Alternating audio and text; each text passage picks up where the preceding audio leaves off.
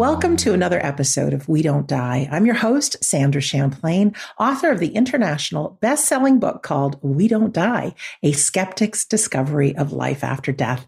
And we have some good news between this show and my other show, Shades of the Afterlife. We've just hit over 600 hours of episodes. Yes, I started 10 years ago, and I'm thrilled to have that news for you. In addition, Shades of the Afterlife has now become the number one most downloaded afterlife podcast in the world. So I'm really proud of that. And you might wonder what makes these two shows different. Like you'll see today, we spend time on this show just one-on-one with a guest. And over at Shades of the Afterlife, I'm more a reporter on the afterlife. You will hear some clips from some great guests, but also I'm telling you the latest and greatest of science and medicine and mediums and all kinds of things afterlife-wise. So if you're interested in that, just open your favorite podcast app and type in Shades of the Afterlife.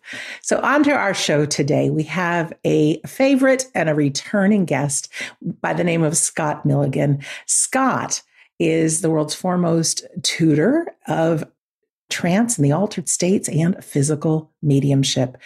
I call him a young man, but he's got over 26 years sitting on behalf of our friends in the unseen world and loved ones. And for the past 4 years or so, we have been running courses online and medium demonstrations and all kinds of great things. But here we are in 2024, and I'm so proud that we're going to continue all of our online events. But he will also be hosting some in-person retreats along with medium Dominic Bogue. You can find out what they have going on at togetherwithspirit.com. In fact, that'll be the website. Even if you listen to this sometime in the future, you can check that out. In addition, you can always go to wedon'tdie.com.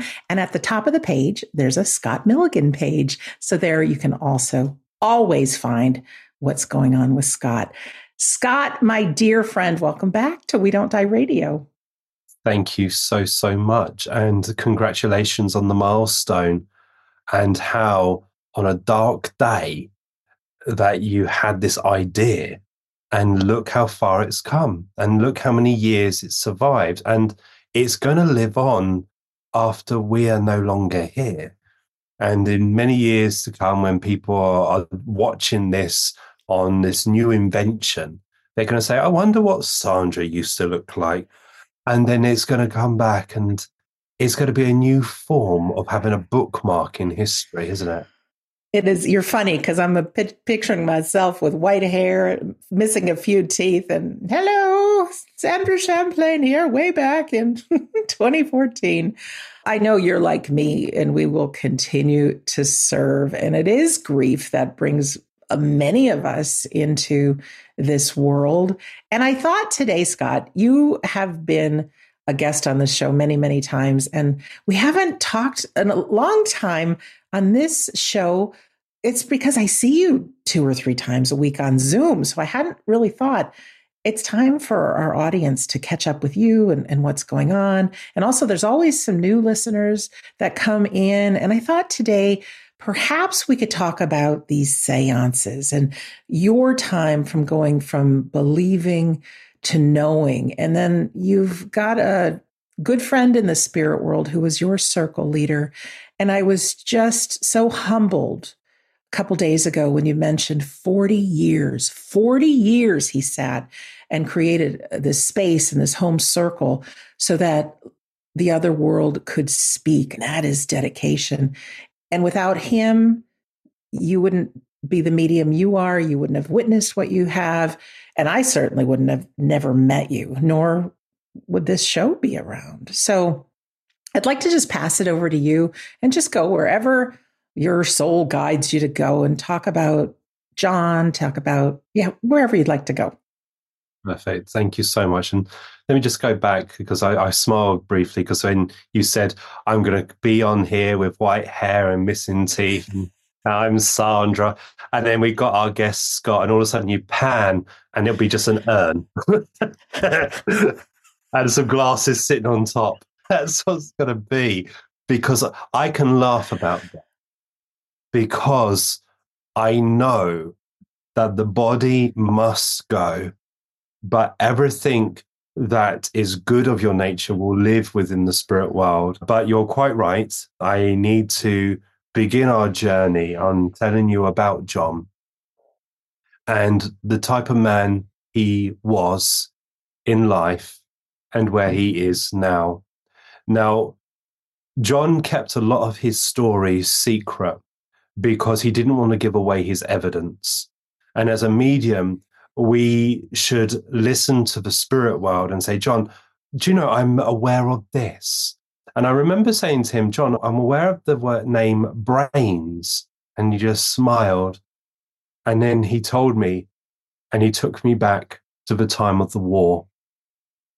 During the war, his father and himself had been called up, and his father was a very good soldier. However, he was in a situation where a bomb went off, threw him in the air, and as he landed, he was buried. And they were able to find his father by literally a bit of his boot was sticking out the earth, and they dug him out, and he was alive. But a part of him died that day. John always said, my father was never the same again. But during the war, he said, I got the name Brains because he was clever enough to know where the enemy was. And he said, a day when I was told I was a hero. And he said to me that he had the knowledge of how to use bombs. And he blew up a building with the enemy at the time, which were full of Germans, soldiers. And he blew it up and it came crashing down. And I think back then he got the award for as many people that were killed in one moment. And everyone spoke of him as heroes. And then he said, I started to cry. And I said, why? He said, because my actions has caused a huge lot of people to go to the spirit world, but also for their family now to fall into grief. And he said, everyone cheered and wanted to buy me drinks. And all I wanted to do was go home and be with my family. He was a very strict man, ex-army, and he had 2 children with his wife, Geraldine. One was called Howard, and the youngest son was John Jr. Howard was showing every sign of success when it came to athlete. He was a very good runner, jumper, all-round person, and there was hopes for him to go to the Olympics. And at a young age, he traveled down to Hastings. And on the 5th of November, 1967, he was traveling from Hastings to Charing Cross, and Howard and his girlfriend and his best mate had their life come to end on Hither Green train crash incident. And unfortunately, almost 100 people lost their lives. John said to me one time he remembered getting the knock, and the policeman was standing there and told him the news, and he said, it's not possible. And he had to go and ID his son's remains and the girlfriend's and the best friend. He said he fell into a sense of grief where he didn't want to live anymore. He just wanted to lie down and sleep. And I think as I say this, it sounds familiar to many people here. But John being John, he was determined to try and understand and process what's taken place, get justice for his son. He actually believed that God was punishing him for what he did during the war. So he took other people's sons away, and God was going to take his son away. But that's not true. But that's how he viewed it. It was his wife, Geraldine, who got him back to a place where he was able to go back to work. And unknown to him at this time, his auntie was a voice medium. She was able to hear the spirits, but also create voices around her that were able to be heard. The family thought his auntie was strange, but he said it felt quite natural to investigate that. So he started looking at the possibility of making contact. And the way he started to look at this was from the book On the Edge of the Etheric by Arthur Finley, which is a popular book within our community. It tells you about how Arthur Finley himself investigated a direct voice medium by the name John Campbell Sloan. And without John Campbell Sloan, I don't think we'll have the wonderful Arthur Finley College, because through his evidence that gave Arthur Finley the sufficient proof, he bequeathed the house of Stansted Hall to the Spiritual National Union. So John looked at ideas of how to contact his son. And one of the most popular ones was to sit round a table, and called it as table phenomena, or it was known as the parlor trick. Him and his wife would sit day in, day out, seeing if it was possible for the table to move. He said some days it moved, some days it did not. It could take 15 to 20 minutes before any kind of activity started to show. They used to play songs on the reel-to-reel, and then all of a sudden the table started to move. On one occasion, John told me that he was sitting there and his wife was opposite, and his wife was showing early signs of MS, multiple sclerosis, and it was slowly attacking her body. And the table started to move in front, and then all of a sudden the table disappeared. And he believed that his wife had stood up from the wheelchair and grabbed the table and lifted it to the ceiling. So he turned up the light, and there was Jerry sitting opposite in the chair, amazed that the table had disappeared. And as they looked up, it was pinned to the ceiling, and it came crashing down, and the leg broke off. He wanted to know if it was possible that if this was being done by a trick, be it through their own power or from the spirits. But back then, he was still having this argument, is it going to be wrong to contact the dead? Because back in those days, religion had a very strong hold. But he started to go to different places, and one of them was Belgrave Square, which was where the wonderful medium Doris Fisher-Stokes was demonstrating. And Doris Fisher-Stokes was a clairaudient, but she was also a stickler for if you turned up late to the demonstration, she never liked that. And lo and behold, John was the last one with his wife to enter the demonstration. As they were entering the hall, which was packed to capacity, John and Geraldine were being moved towards the front because Geraldine was in the wheelchair.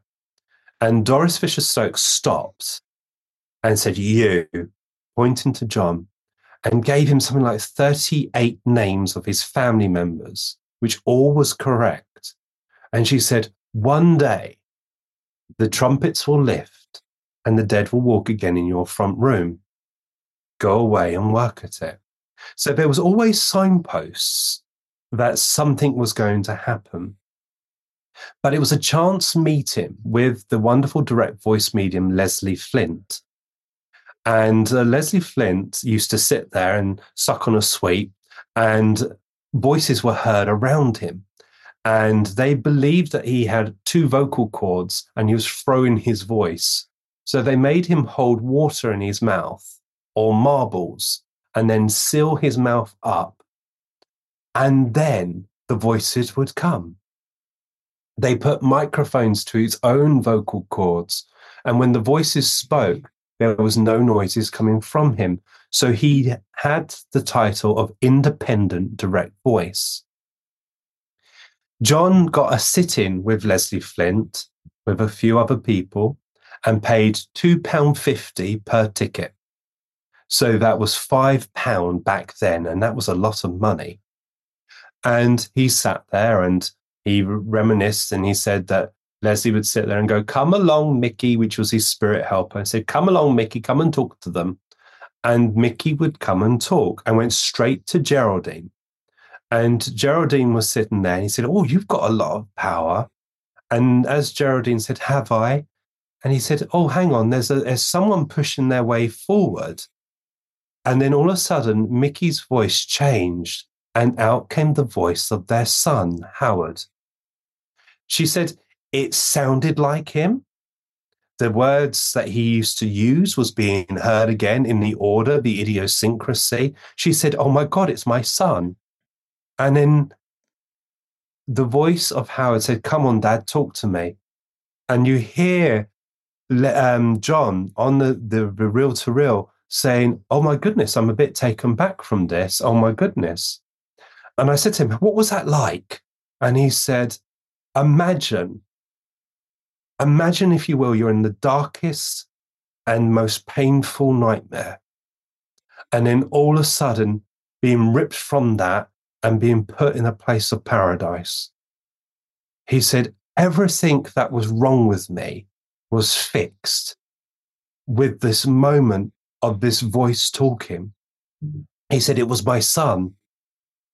And not only did they bring the son, they brought the girlfriend of the son to talk. The parents of the girlfriend didn't want anything to do with what we know.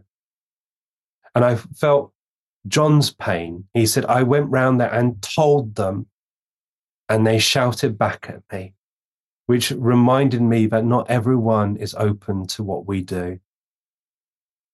From that, the sittings became more frequent. That's all they seemed to do. They just wanted to make contact with their son. And on one occasion, that a lady from Cardiff came down who was friends of Geraldine, and they decided to do a table sitting. But by then, the sitting had advanced and they had a reel-to-reel. Keep going to reel-to-reels. That wasn't too long ago, was it? A reel-to-reel. And they would record their sittings, because back then it was quicker to speak it than to write it. And Geraldine opened the circle and the table started to move. And she said, "Is that you boys?" And you would hear on the tape recorder Geraldine saying, "The table has responded, yes." Then halfway through, the cat walked in. And as the cat walked in, this very old cat, Geraldine said, "Be careful of the cat. The table has responded, yes." At the end of the sitting, the lady from Cardiff said, "I've never heard my voice on the tape recorder before." And John said, "Let's play it back." And as they rewound it back, as they started to listen to each other, when Geraldine said, "Is that you boys?" in Howard's voice, it responded, "Yes, Mum, we're here." When it came to the cat, when she said, "Be careful of the cat," Howard's voice, as clear as I'm talking to you now, responds, "I won't hurt Blackie," which was the name of the cat. I think from then, the proof just got more and more. So they decided to then convert the front room. But by then, they were told by the spirit world they were moving to Brighton. John said, "I can't, my business is here. Our life is here in London." And lo and behold, a few months later, they were moved to Brighton, or on the outskirts of Brighton, in a place called Hove. The place was a ground floor flat, and they decided to renovate the front room with a red spotted carpet. Can you imagine it? Beautiful red with black spots and whatever else you can think of thrown into it, because the spirit world said they need the color red within the room. So John said, "Fine, we'll get the carpet." And they decorated it. So they went off to a carpet shop in Hove, and there was a young man there in his 30s. And he went over to speak to Geraldine, and Geraldine hushed him away very quickly. You're not selling me that, go away. And they went round, they found the red carpet that they wanted. This young man came back. They explained to him that they need it for their front room. This young man was short-staffed this day, and he agreed to go round there and measure the carpet space. So the young man went to this room where they were holding frequent sittings with the spirit world. And as he was measuring up the carpet, John came in with a cup of tea and said, "Do you know, we hold seances here?" And he said, "I would often say that to people to see how they responded." And this young man just took it in his stride and said, "Oh." And John said, "What do you think about that?" He said, "I'm interested. I've been to some meetings." He said, "Would you want to be part of a table sitting? Would you want to sit?" And he said, "Yes." So they decided to get the table out. And as they sat and the table began to move, John said, "Rock to the strongest medium." And ordinarily it would knock into John, but this time it moved to the young man. He said, "I've been waiting for you." And he remembered what Doris Fisher Stokes said 40 years beforehand. The trumpets will lift and the dead will walk again in your front room. The young man sitting there was Colin Fry, and he was the medium for that circle. Now, if Colin was in his 30s and the prophecy was in 40 years ago, it showed that the other world had already prepared the development before Colin was born. And that's why John, without any flicker, he sat with his wife to create good power. Within 21 weeks, they sat with Colin for 1 hour a week. So it's 21 hours. Colin went from being a person who was interested to being the materialization medium and having the dead materialize in the front room. And the prophecy came about. Just want to ask a question. When you said they sat for 40 years, could you just give us like what that would look like, John and Geraldine being together? Of course, they would sit and they would black out the window. So if you can imagine this room, what they used to use was their front room.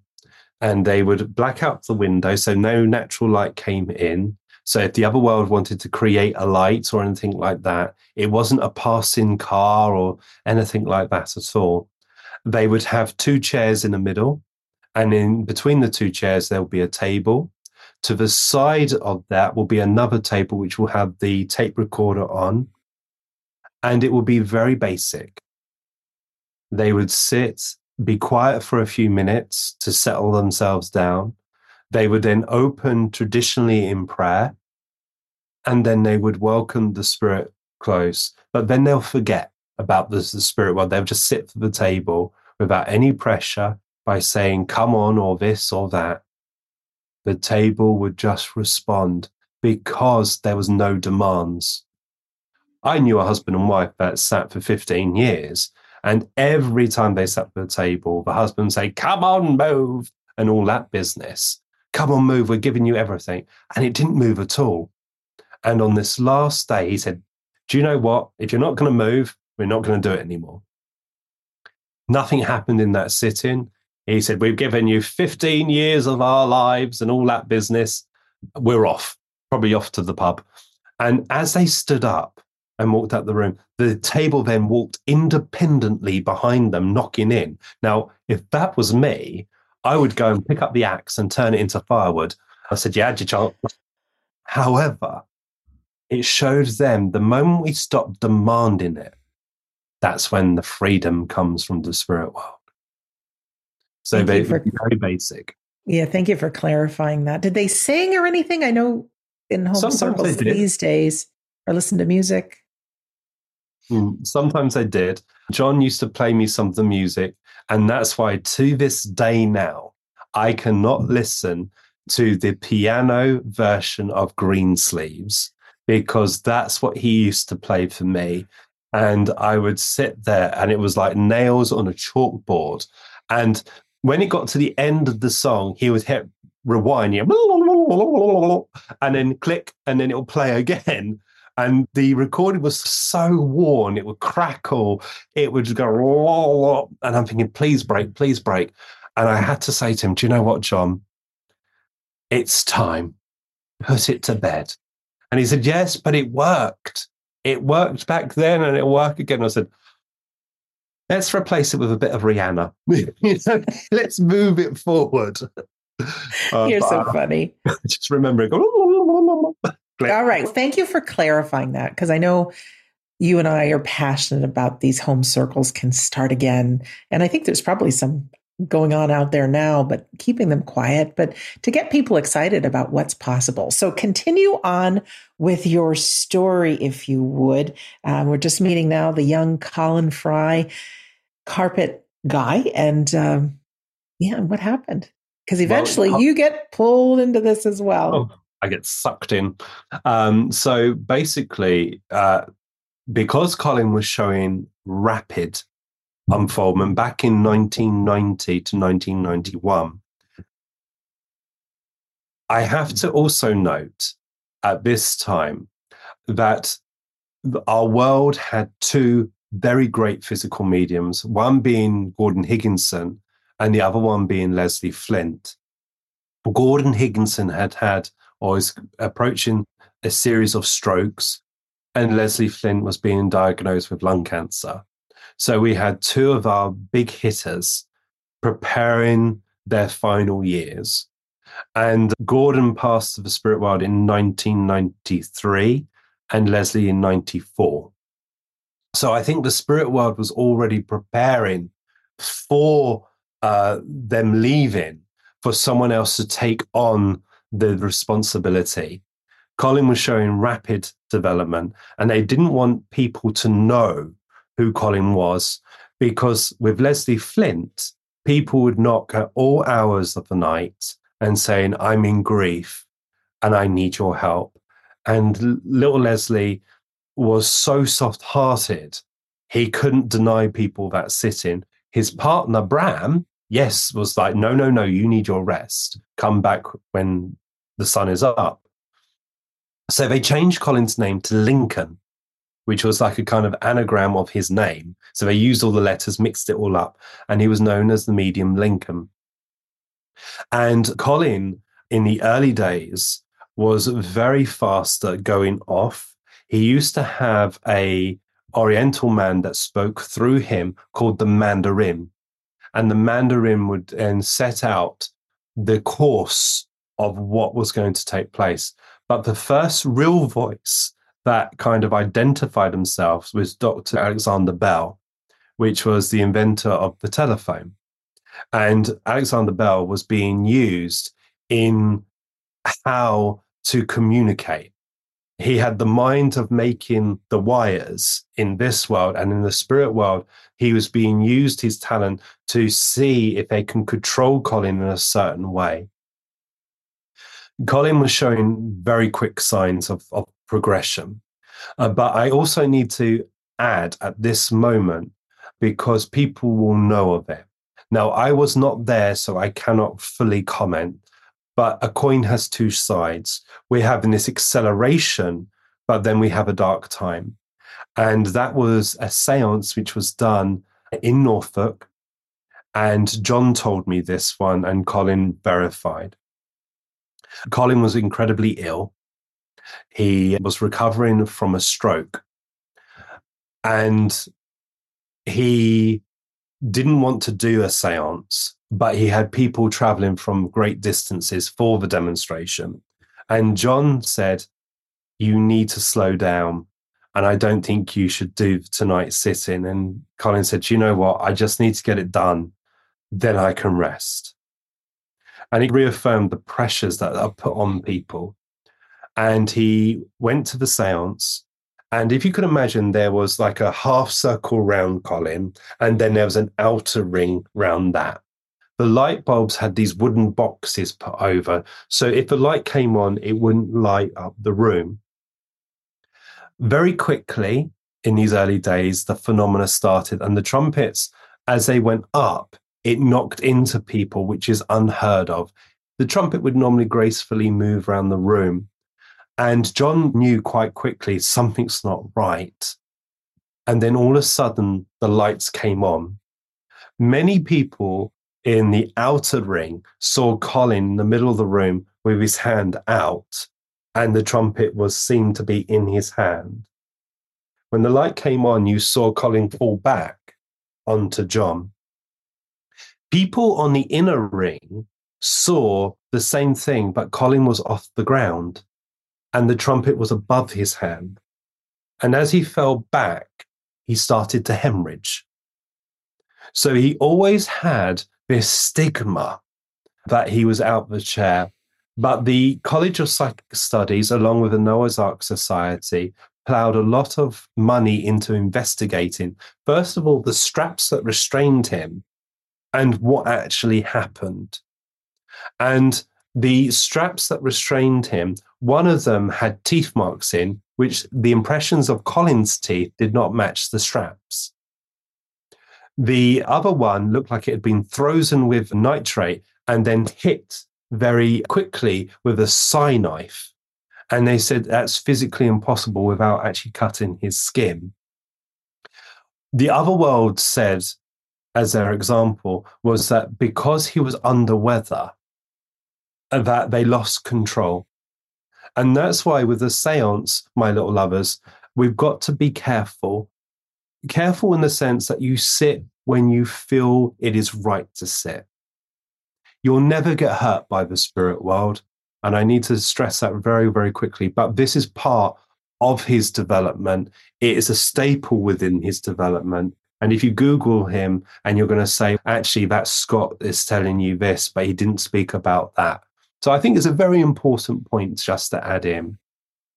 But the circle was committed because they had had their proof.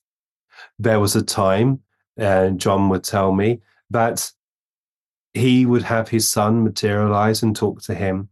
But at this point, Geraldine was becoming very, very unwell.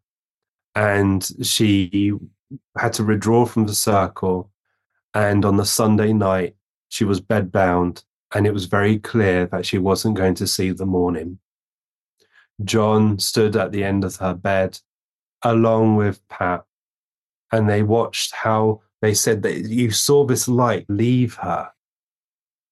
And Pat said, it's not going to be long now. And John said, you go home. Let me sit with my wife. By the time she got home, the phone rang. He said, it is a great joy that my wife has now joined my son. And Pat said, are you well? Do you need me? And he said, I'm okay. I'm okay. I will see you on Tuesday for circle. So Tuesday came, the circle was broken. They tied Colin to a chair and they wheeled Geraldine's wheelchair into the room. And as they sat, out came this wonderful woman, not bound in a chair, not had any illness, and said to John, you can get rid of that. And the chair flew back towards the door and said, I'm fine. I'm well. And John said, who met you? And she said, Howard, of course. My mother was there. My sister was there. Oh, John, heaven does exist. And I remember him telling me that. And I said, how do you feel? And he said, how can I be upset? How can I be upset? This woman was confined to a chair and now is walking with my son. How can I be upset? I'm just frustrated now because I'm here. And Geraldine said, you need to continue the work. You've got more work to do. We've got things to do over here.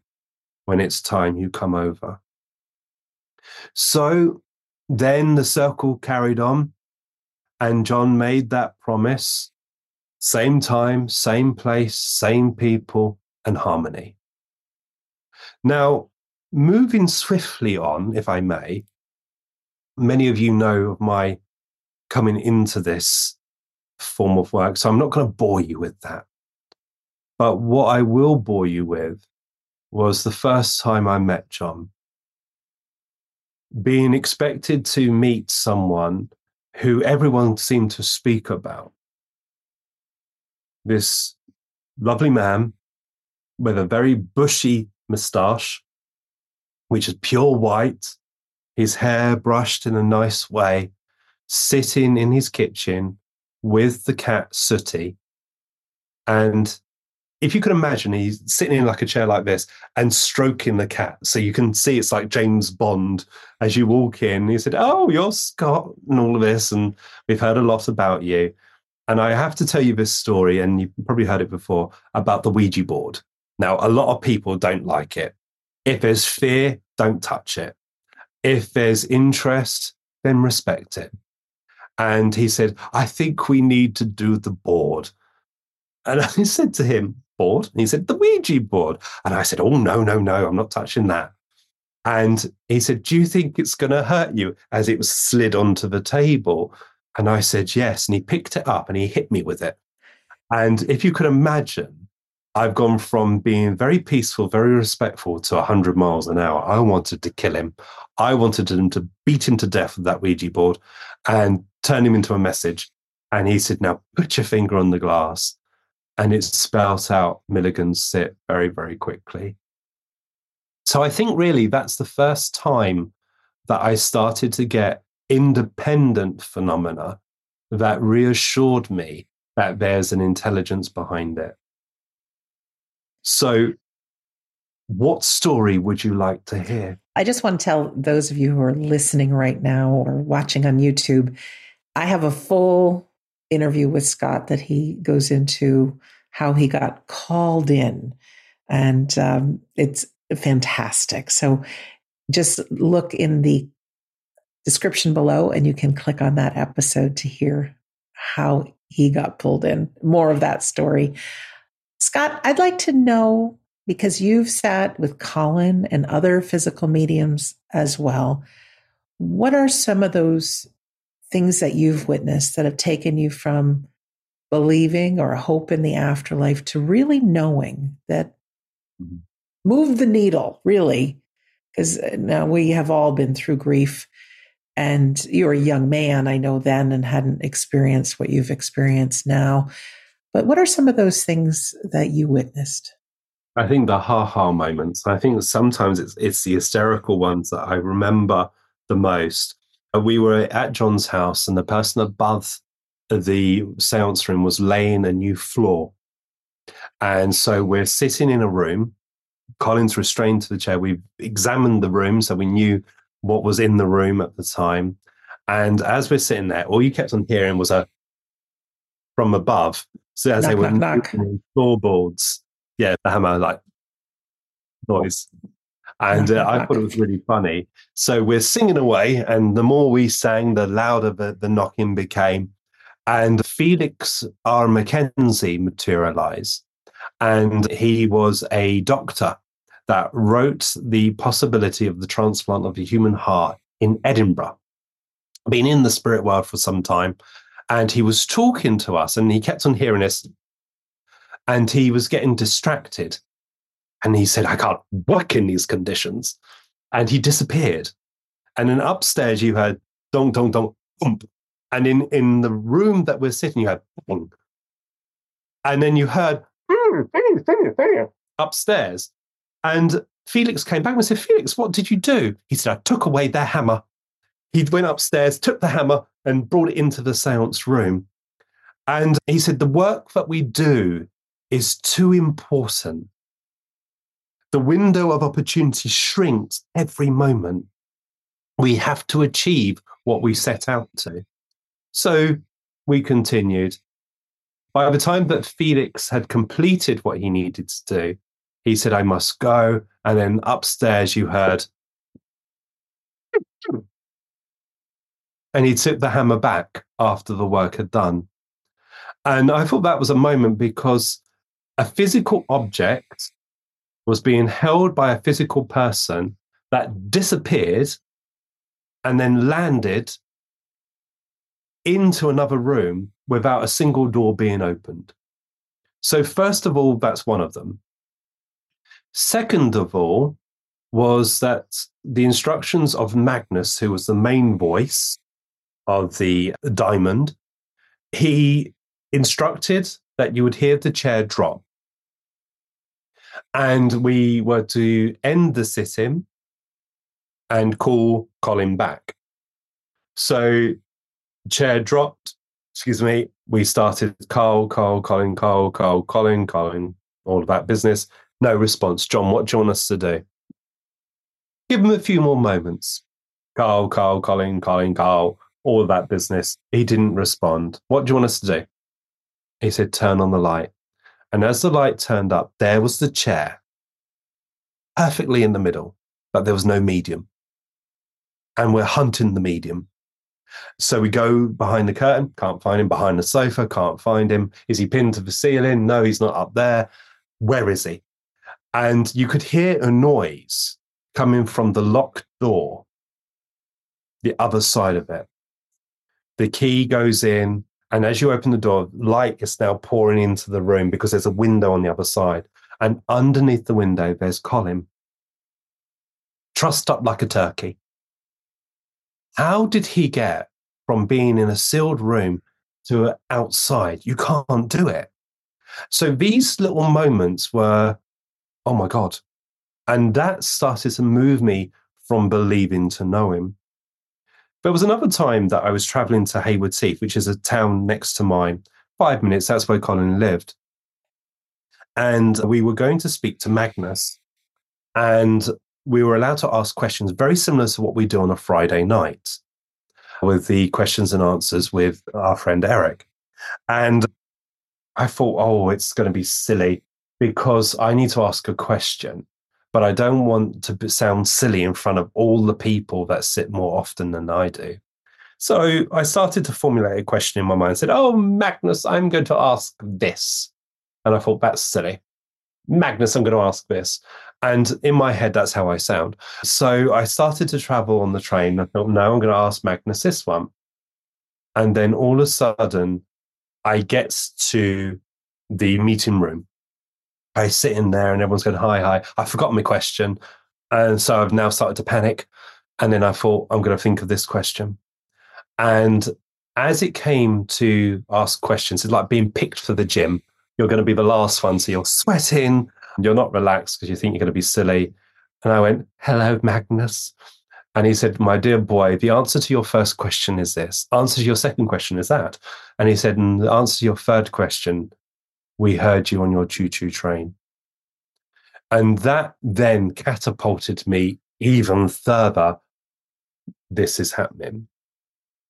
But the one that got me, I think really, besides my personal communication from my sister, who I didn't know of, and having her materialize, embracing her as a young girl of 4 years old, even though that she passed when she was a baby.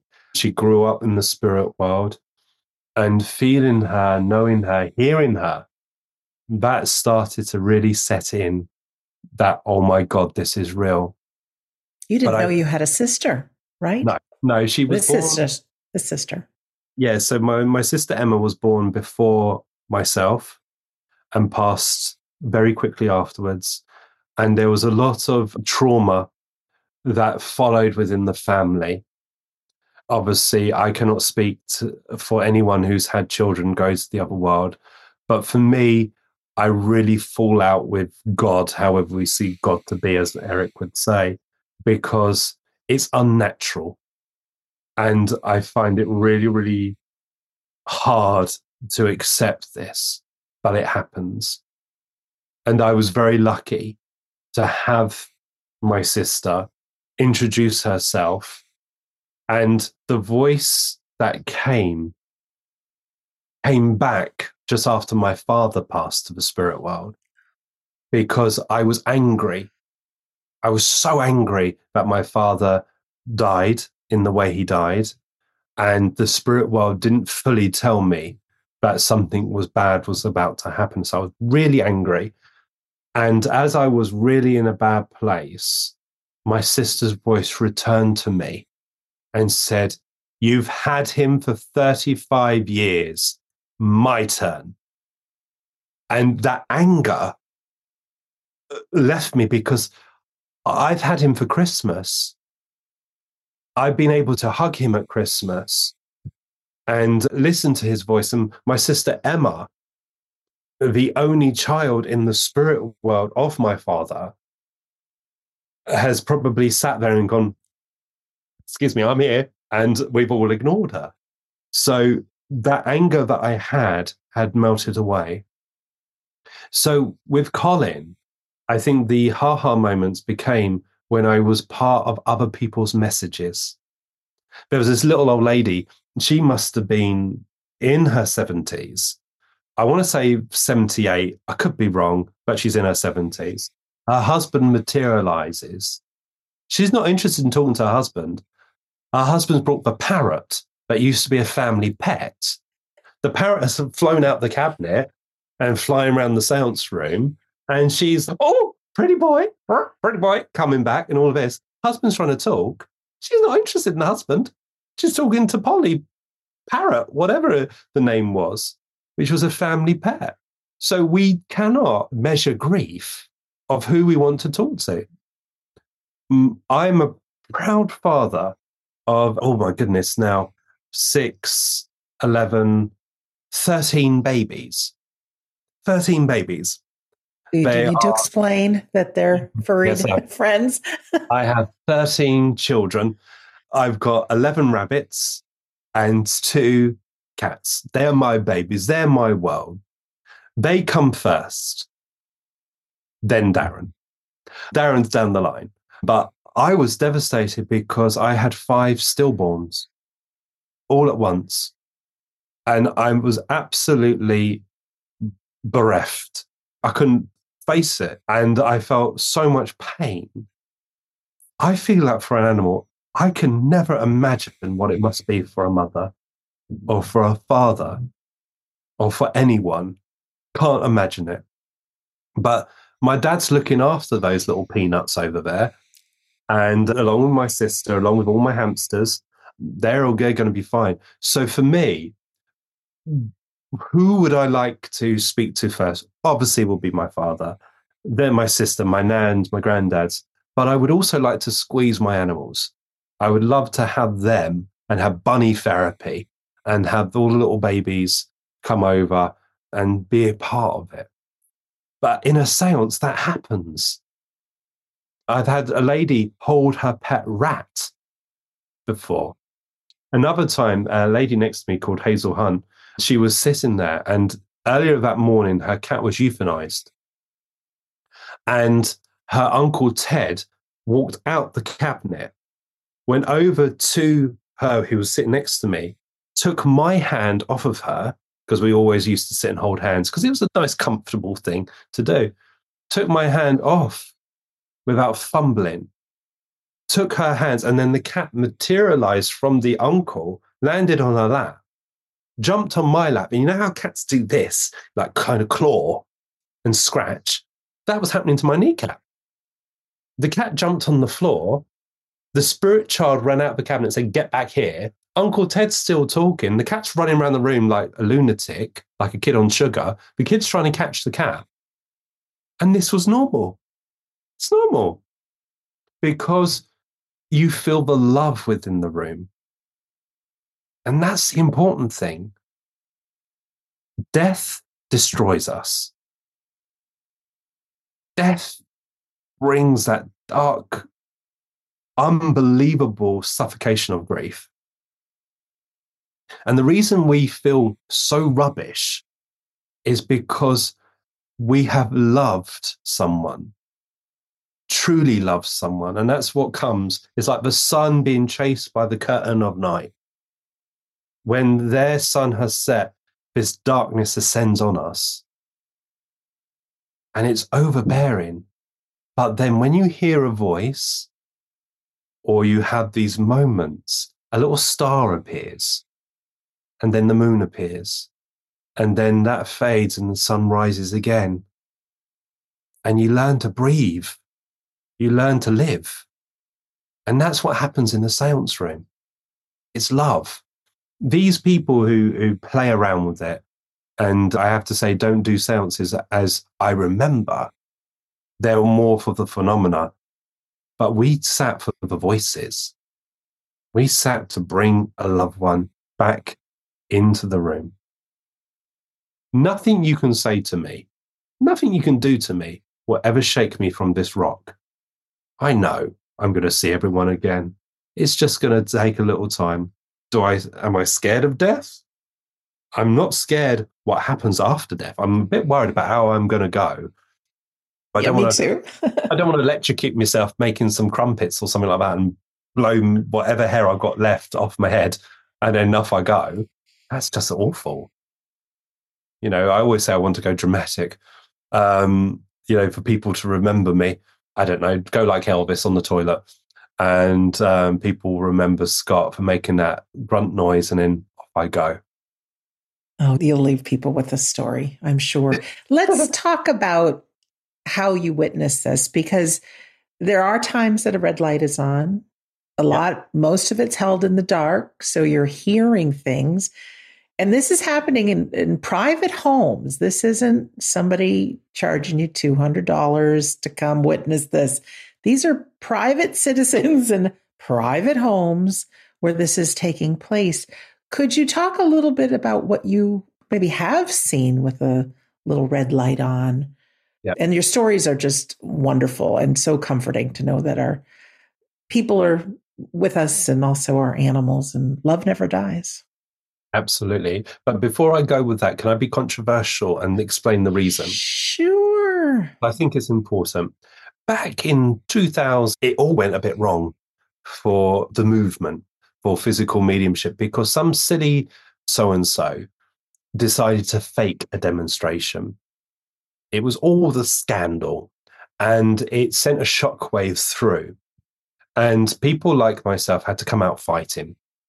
We had to come out and say, we need to educate as much as possible. A seance is about a loved one, not about the phenomena. If the phenomena happens, it's got to be intelligent. If objects appear, it's got to have meaning. And if money is to change hands, we've got to ensure that whatever happens, this is coming from the spirit world, not through ego. So I got myself in a bit of trouble because I came out going, this is how, blah, blah, blah.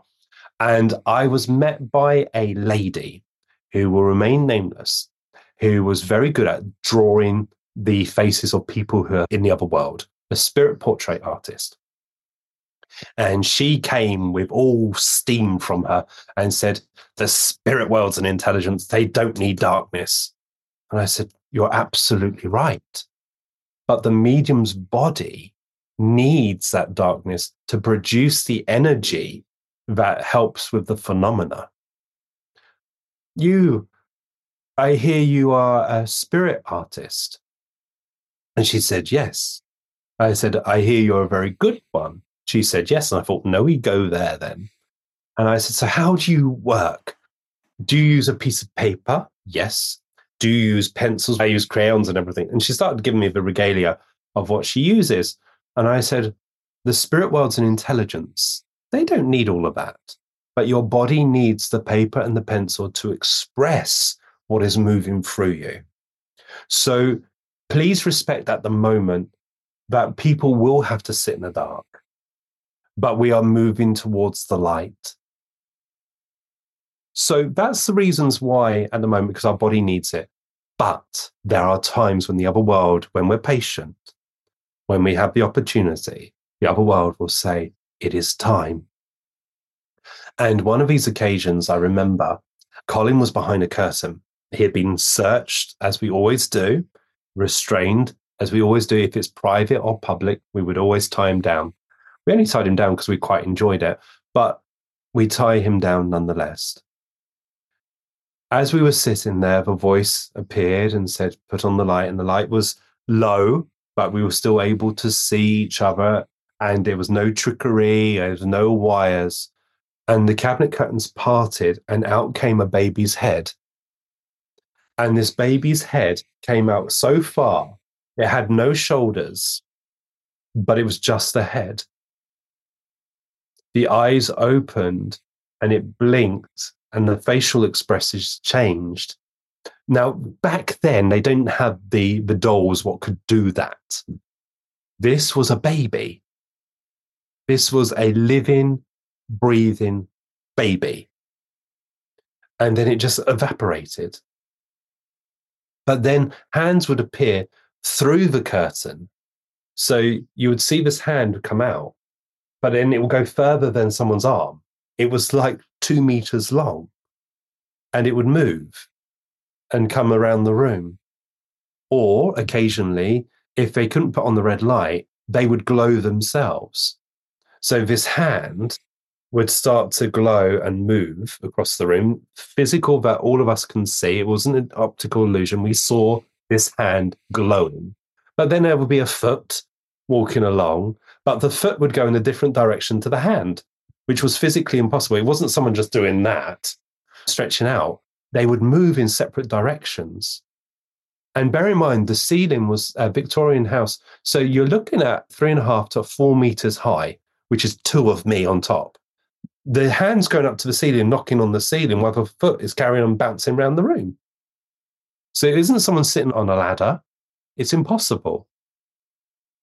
There was other times when Colin was giving healing in the trance states, and his finger went to someone's ear, and it was actually a lady called Bianca, went behind her ear like this, and you saw the finger go through and out the other side.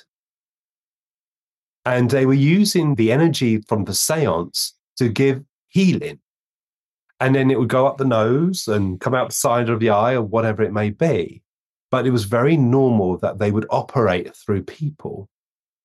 And that was Dr. Offington, who would also materialize sometimes in the seance and sometimes in the trance states. But that is just one of the, or a couple of the examples. And another one was in Australia. And the medium was restrained and the curtain's in front. And the red light came on and they started to put a hand under the curtain. And you think, well, it could be the medium. It's got their hand 3 and the hand's underneath the curtain. And then about, I would say, 6 to 7 foot high, another hand came over the top. Now, the medium is only 5 foot nothing, so very small. I'm a giant next to this one. And both hands are moving. And then the curtain starts to lift, and you then start to see the medium's legs. Still, the medium is seated. You see the medium's hands still tied, but these 2 separate hands would appear in light for all of us in the room to see. I think, ladies and gentlemen, what I tell you is my story. And you may think, Scott, this is not possible. I have no reason to lie to you. But I do say, believe not a word I say and to experience it yourself, wherever that may be. But there are other occasions when the light came on and you saw what looked like white cloth pour from the medium's mouth down to about 30 to 35 centimeters. And then it came back up and went over the head and then in through the left ear and disappeared. And that was impossible. And that happened in front of 30 people. And I was up close. Now, bear in mind, I do have bad eyes, one good eye, one bad eye, but I'm looking like a hawk. I can see this. And so can everyone else who can verify this. And these are just steps of the phenomena.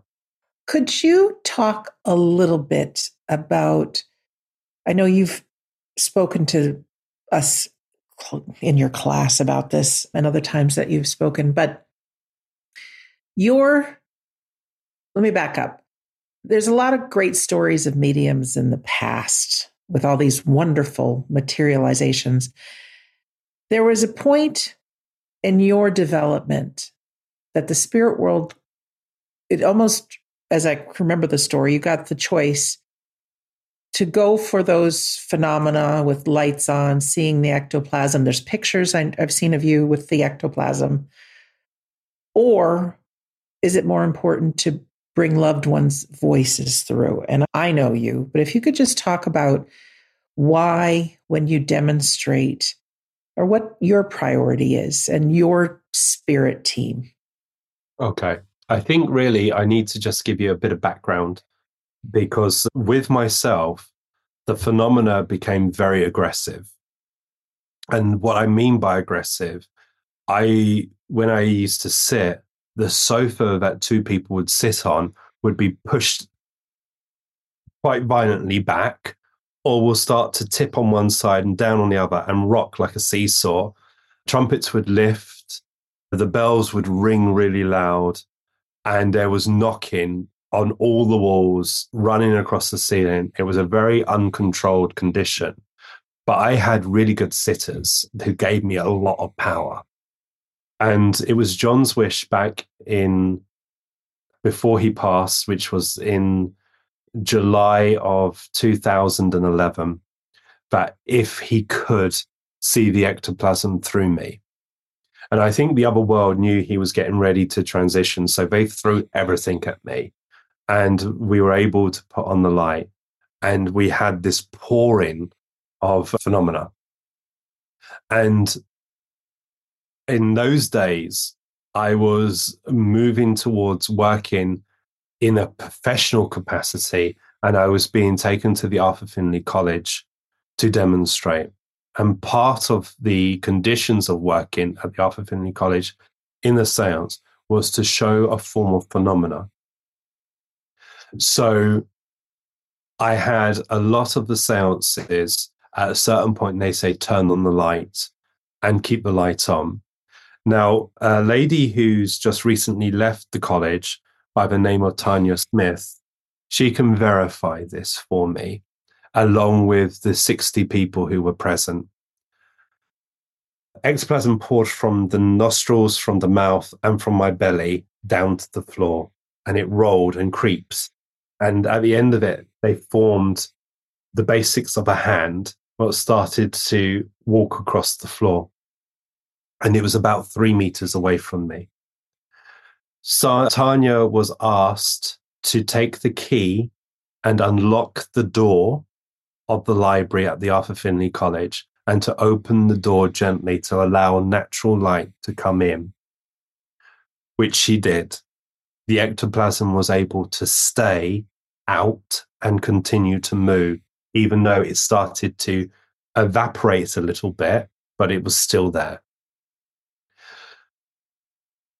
I was becoming very popular with the tutors, but I had to do 11 test seances, each time achieving what they set out. And I remember this lady coming up to me, and my ego was getting very big. And I loved the college and I loved the attention back then. And this lady came up to me and said, I've seen you a few times now. Brilliant. Love it. And I thought, oh, thank you, in my most humble voice. And she said, but it's not bringing my son back. And it hit me. It was like a hot knife stabbing me in the stomach. And I thought, oh my God. And I actually felt her pain. And then I sat there and I thought about it. And the spirit world gave me the choice. Continue down this path and you will show the phenomena. But if you want loved ones, which is going to take up the most of the power, we need to go a different course. This was said to our home circle. And as a circle, we decided quite quickly the voice of a loved one. And literally, like overnight, I crept back into darkness. It was like someone has slowed down my development. But then the voices started to come, and the voices were recognized. And unfortunately, I then got damaged. And what I mean by that is that someone acted inappropriately and I got burnt. And then on one occasion in a seance, I won't say where it is because it was an accident. I think it's wise. that the trumpet went up in the air and it was floating around the room, and I was the medium, and my little friend, my younger friend who brings the loved ones, was preparing for the voice and said to the circle leader, who is not my circle, by the way, who owned the venue, and said, "Could you put up the music, please? Put off the music." And they couldn't find the music, so they decided to turn on the light. The trumpet, what people saw was like a cord, what was attached to the center of my stomach, out to about 2 meters, connected to the trumpet while it was in the air. It moved violently away from the light to the left-hand side, dropped the trumpet and sucked back into the cabinet. And that set my development back. So in the gooder days, when we probably first met, the voices of the loved ones were strong and people got more communication. And now they're only whispers because I need to go back into the stable home circle and really got to stop demonstrating to focus on myself so I can get strong. But that's when the spirit world said, "You're going to stop for 2 years." And I said, I can't. This is my job. This is the promise we made. And they said, "No, you're going to stop and the world is going to hold its breath." And we were like, "No, it's not." And then we started to hear about COVID. And then the world stopped for 2 years. It still goes on. And that's the problem. So the choice was made back then, loved ones or the circus trick-off phenomena. That's not going to get a mum up in the morning. No, I've sat in your seances, probably 16, 17 times. It's been quite a number. And there's glow in the dark, luminescent tape on some of the things. So there is phenomena. You do see the trumpet moving or hula hoop moving. And there's a plaque that is glow in the dark. I've seen children's hands. I've heard many things. I've been touched. I've been sprayed with a little water gun too. But I have witnessed the loved ones coming through. And one of our events that we had in Florida, I remember a real skeptical man there with his wife, and he got to talk to his daughter again. And there were words. He had a nickname for her that nobody knew. Couldn't find that on the internet. And she got to speak to his dad, and he was sitting on the right side of me and squeezed my hand, and his life forever changed. So although people sitting with you may not see faces and all that, everyone, whether you get the communication or not, I know everyone feels the presence, the spirit world, and you can feel these strong connections with the loved ones. And they're so special. And like you said, you always say this, don't believe what I say, but you have to experience it for yourself. And that's the truth. And I know Scott and I are good friends now after all these many years. And I've seen what's possible. And not too long ago, I interviewed Scott and we created what's called the Home Circle course, teaching people how to sit for their own development. And then also, if you want to start one of these home circles and see what's possible, follow in the steps of John Austin and many others.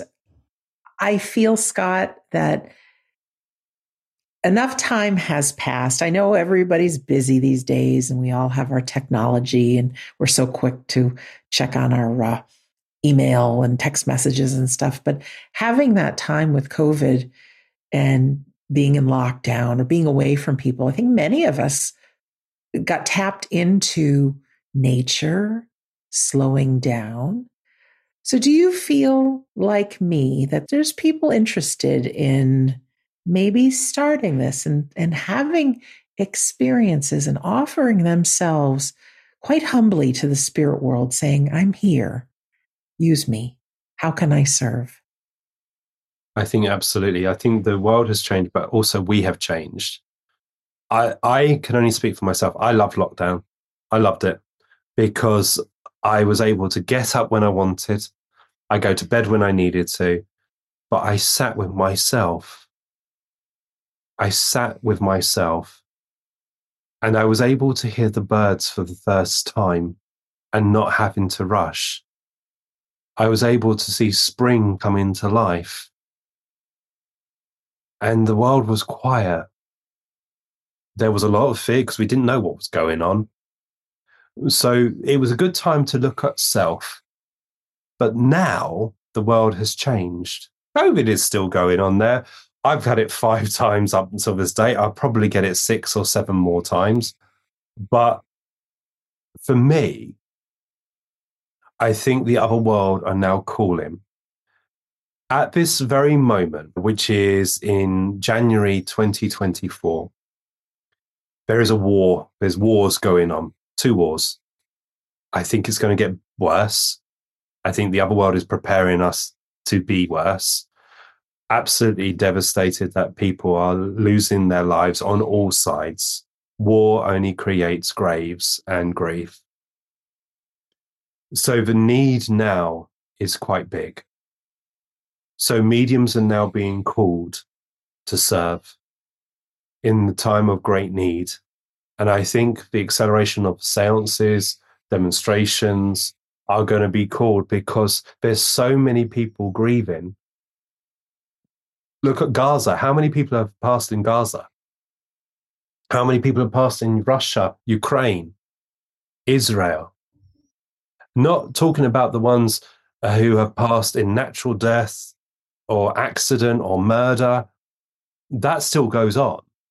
So the other world are getting this massive influx. So there is a huge grief and anger. So I think now more than ever, the spirit world are going to say, we need to help prove that life is sacred, but life continues. So if you're interested in mediumship, you're probably finding this itch of your gift starting to develop. And so that you can be the voice of those who are voiceless. So I do feel it's now more than ever, we need to be looking at spirituality, development, and development as groups of people that can fight a spiritual war. And that spiritual war is the lie about death. Lie about death. But everyone who's passed in the war, I take comfort to know that they don't remember that. I remember listening to a recording of Leslie Flint of a soldier who was forced to go out of the trench and run towards the enemy. And he said, I ran. And then as I was running, people weren't staring at me.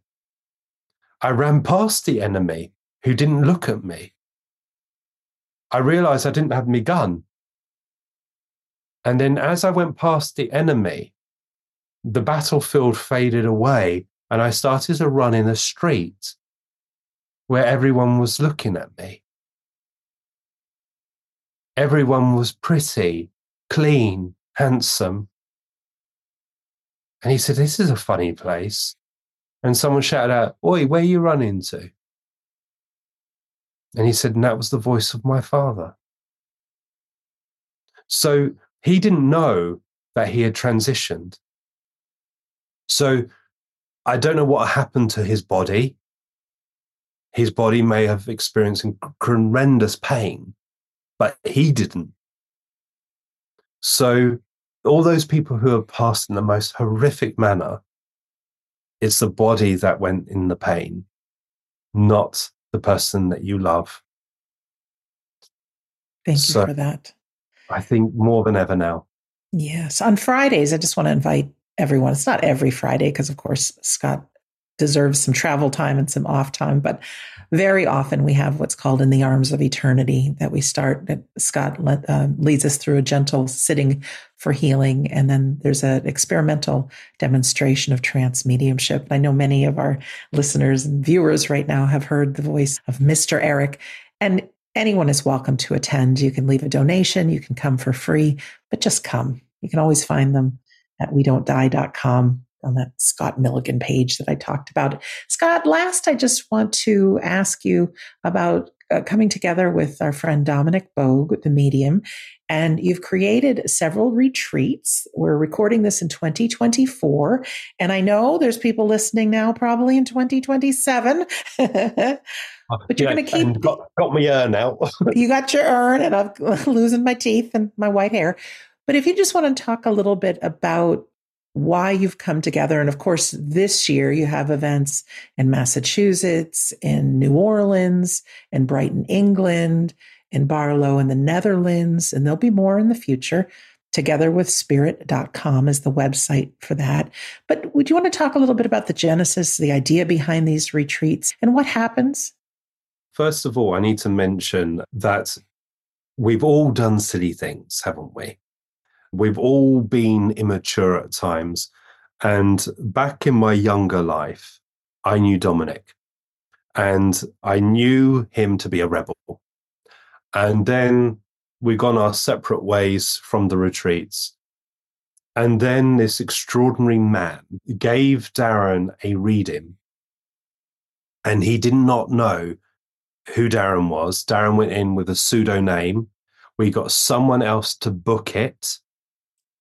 And this young man gave me 100% proof of my father.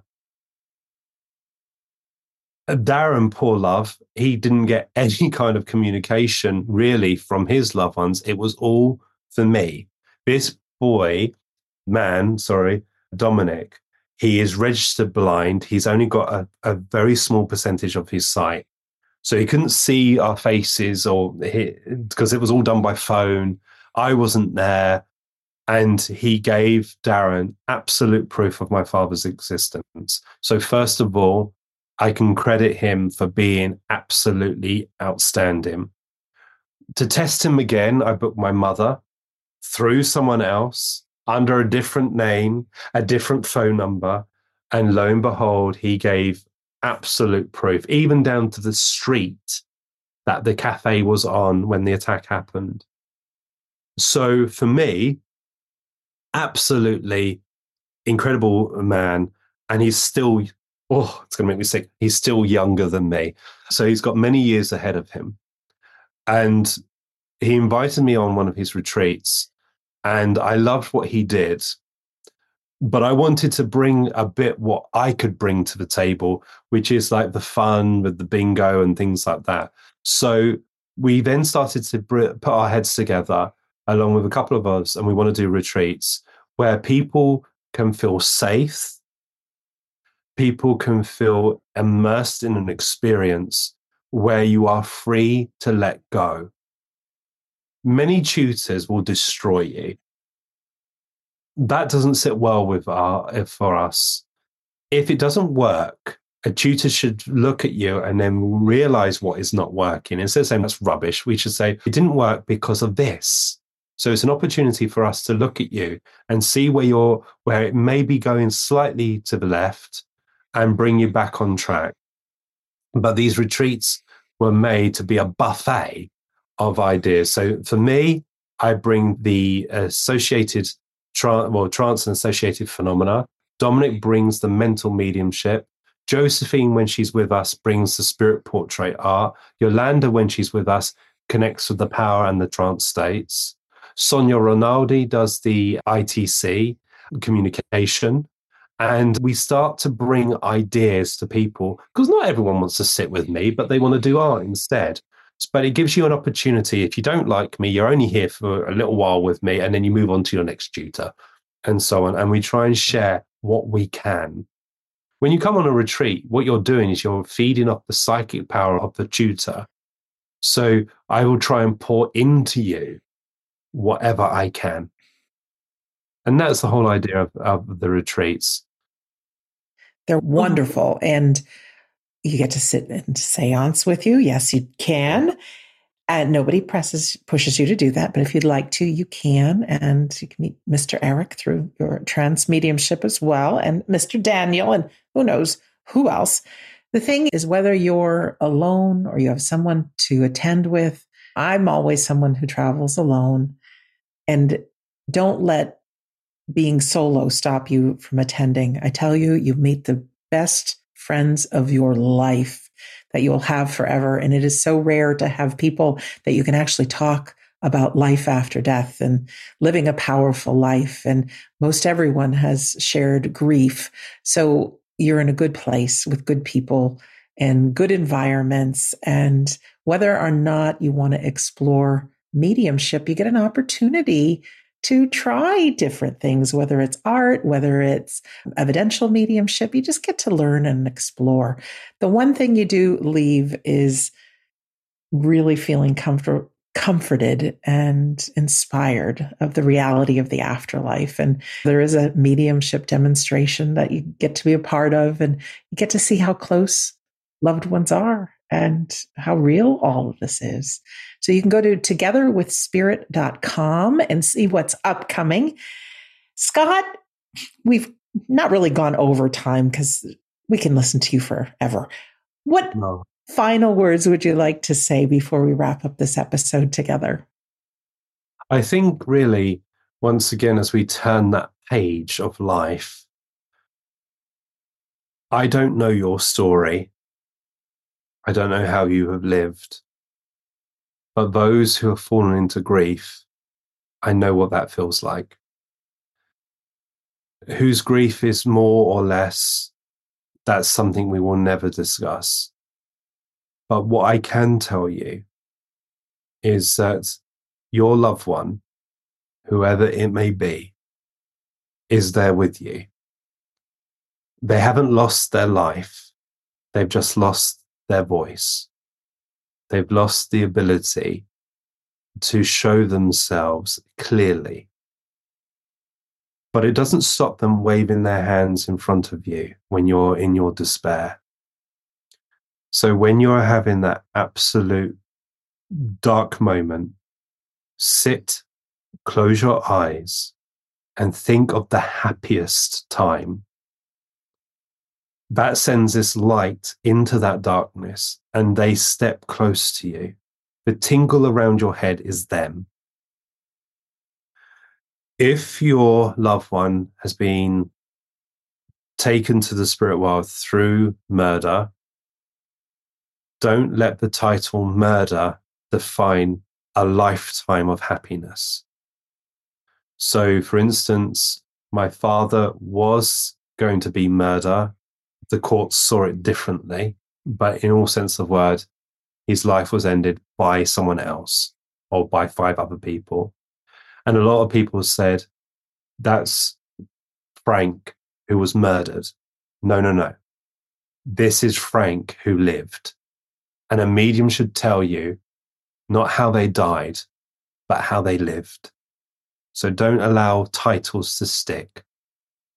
You will see them again. We will meet in the spirit world. Some of us may go sooner. Some may drag our heels. Some may go dramatically, and some may go peacefully. But whoever's the last, flick off the switch as our job is done, and let's have a party in the spirit world. Scott, thank you so much for being our guest again and today.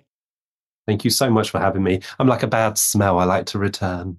Oh, it's just perfect. And for our listener or our viewer, thank you for taking the time to be with us. Again, you can go to wedon'tdie.com. You can click on the Scott Milligan page there. Come join Scott and I for one of our monthly classes. You can learn about trance and the altered states.